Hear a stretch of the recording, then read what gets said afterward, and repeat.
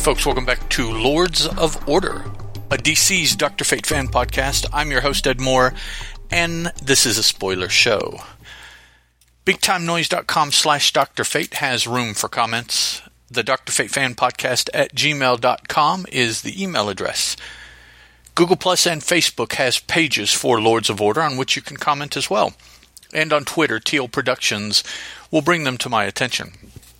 Today's episode 85, we're talking about More Fun Comics, issue 84, cover dated October 1942, with scripts by Mr. Gardner Fox, pencils, inks, and letters by Mr. Howard Sherman. Our title is entitled Crimes Hobby House. Now, as all of these More Fun Comics stories are available, Golden Age Dr. Fate Archives, put out by DC in 2007. Have you a hobby? Then beware, for an unusual criminal is stalking the city using the hobbies of others to commit crimes. Toy autos, stamps. This hijacker of hobbies uses harmless fads for sinister motives, and then Dr. Fate, the man of destiny, decides to start a hobby himself and go crook collecting in Crimes Hobby House. So we open on the latest film set of one Mordaunt Grimm.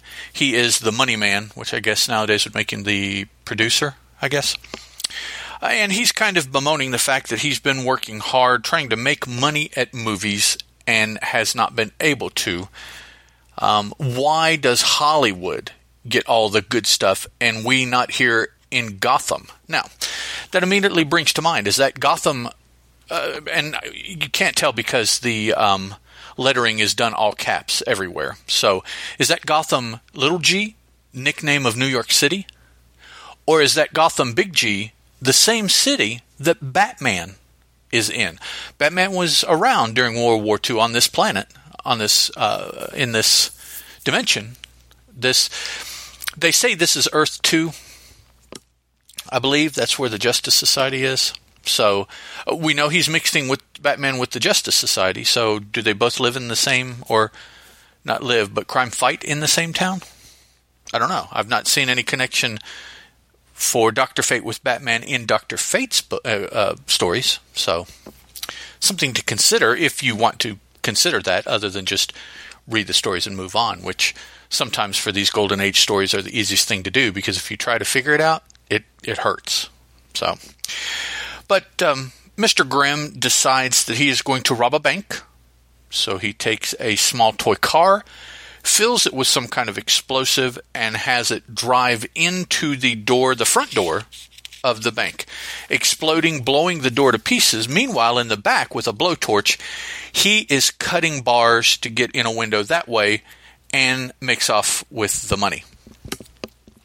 After this first job, he realizes, maybe he does have the wherewithal to do this more consistently, and decides that he is going to immediately starts planning his next heist. Meanwhile, we cut to Salem, the Tower of Dr. Fate, wherein we see Dr. Fate this time, not Kent Nelson.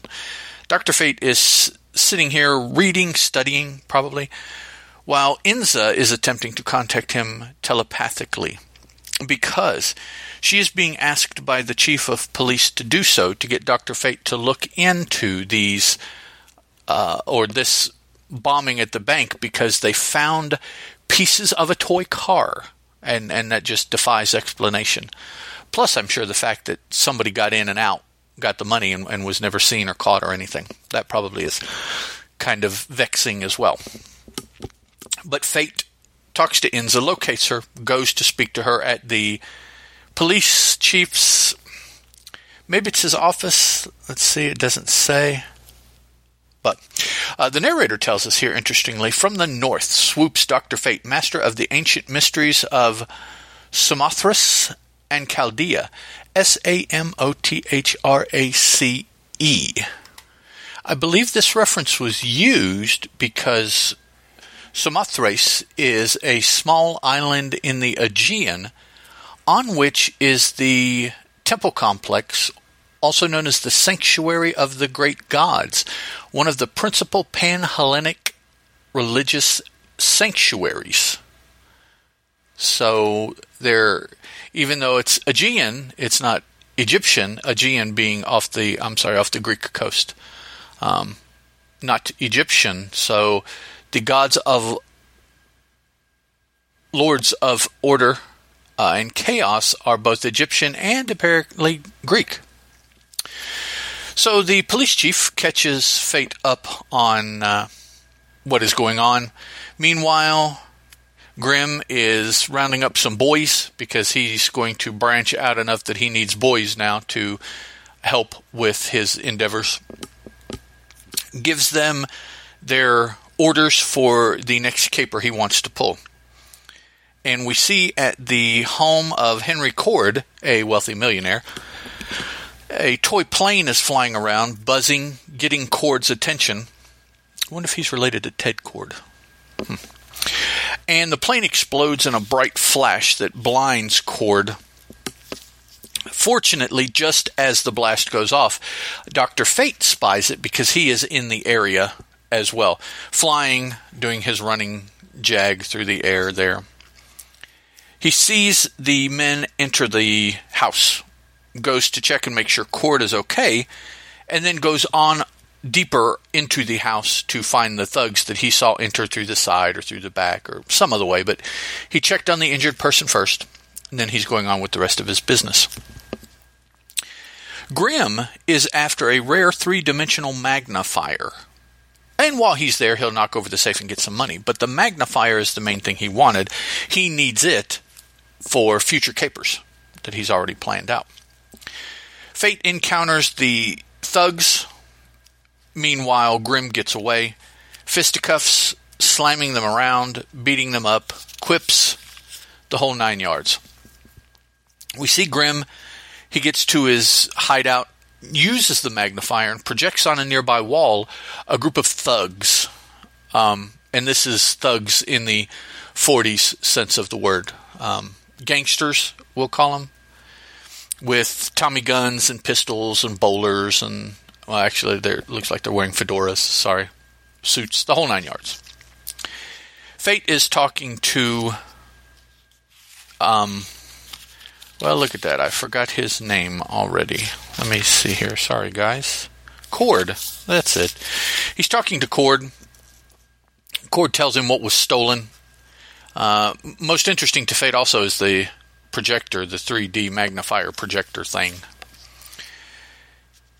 Grimm goes out, robs another bank, and uses the projector to waylay the police. They focus their attention on the guys projected on the front wall in all its magnificent 3D glory, looking like real people with guns, and stands across the street behind their cars shooting up the building because nobody notices that the people aren't getting hurt, but the building behind them is chipping and spraying and everything else from where it's being struck by the bullets, oddly enough. Fate stops them, explains to them what's going on, how exactly it is they've been duped, then runs inside, only to find that Grimm is gone, leaving behind a bunch of stamps. Let's see, the narrator tells us, but Mordaunt Grimm is prepared for any emergency. He withdraws a handkerchief from his pocket. Stamps coated with nitroglycerol flutter out, settle to the floor. And then when Fate runs in and he steps on one of these nitro stamps, it explodes, throws him against the wall, and through the wall, actually, against the wall inside, through the wall to the outside, where he crashes to the ground. Gaining his wits back, he goes airborne, looking for Grimm's getaway car, spies it parked, realizes that this must be Grimm's hideout. He's in this building. Just as he's about to enter the building, he stops and notices through the window a plant that, as he's watching it sitting on the windowsill, wilts, and realizes that the room on the other side has been gassed, which is a trap that Grimm had left for Fate. Again, he knows that Fate's only weakness is his lungs. I think it was a mistake for Dr. Fate that news ever got out, because now everybody knows, and everybody is trying to use it against him. They're thinking well enough ahead to realize that if we can get him to breathe something in, we got him. And it works, most of the time. Sometimes not, but either way, that was bad information for Fate to ever let get out. So Grimm comes back after some period of time where we're not really told. I guess to get the rest of his stuff. I don't think he really made out of the room with everything. He just trapped the room and left. Comes back, finds Fate unconscious on the floor, and is trying to figure out what his next step is going to be when Fate awakens and takes him by surprise, knocks him out. We find out that in the room were some dummies, one of which Fate grabbed up, dressed up as himself.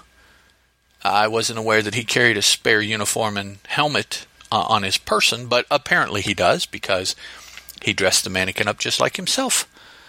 Or he dressed up the mannequin, hid, then took the clothes off the mannequin, put them back on, and beat up Grimm. One or the other. I preferred... it makes less sense to me that he had a spare uniform and put it on the dummy, but who knows. Again, see, you try to figure all these things out of Golden Age stories, and it falls apart on you. So just don't handle it overly much. Just eat it and just move on. That's like a nice cake. Never mind. Knocks Grimm out, then carries him off to the police chief, saying, the chief of police has an interesting hobby too. He collects criminals. He's dying to get his hands on you. Nah. If your hobby is action, then you're bound to collect 1,000 thrills when you read the next issue and meet a new Dr. Fate. That tells us what is in store for us in issue 86 of More Fun Comics. But before we get to coverage of that, we will talk about the rest of Dr. Fate's appearances in All-Star Squadron. I will summarize as best I can issues 50 through 60 for us. And that pretty much for the next, looks like 20 to 30 episodes maybe, will round out any retconned Golden Age appearances from Dr. Fate. So for the next while, we will get back to alternating between More Fun Comics and All-Star Comics appearances exclusively, which is, kind of positive for those fans out there of the true Golden Age stories. The retcon Golden Age stories just don't, in my mind anyways, don't have the same feel as the genuine Golden Age stories. All-Star Squadron, I really enjoy the book. I like Roy Thomas, but it just doesn't have the feel of these that are made by Fox and Sherman so far, and others, as the time will change, truly from the Golden Age. So, kind of looking forward to getting into the Golden Age for the next, like I say, somewhere between 20 and 30 episodes, I think, is what we will have after next episode. My All-Star Squadron catch-up that involves Crisis on Infinite Earths. Talk to you guys next time. Ciao.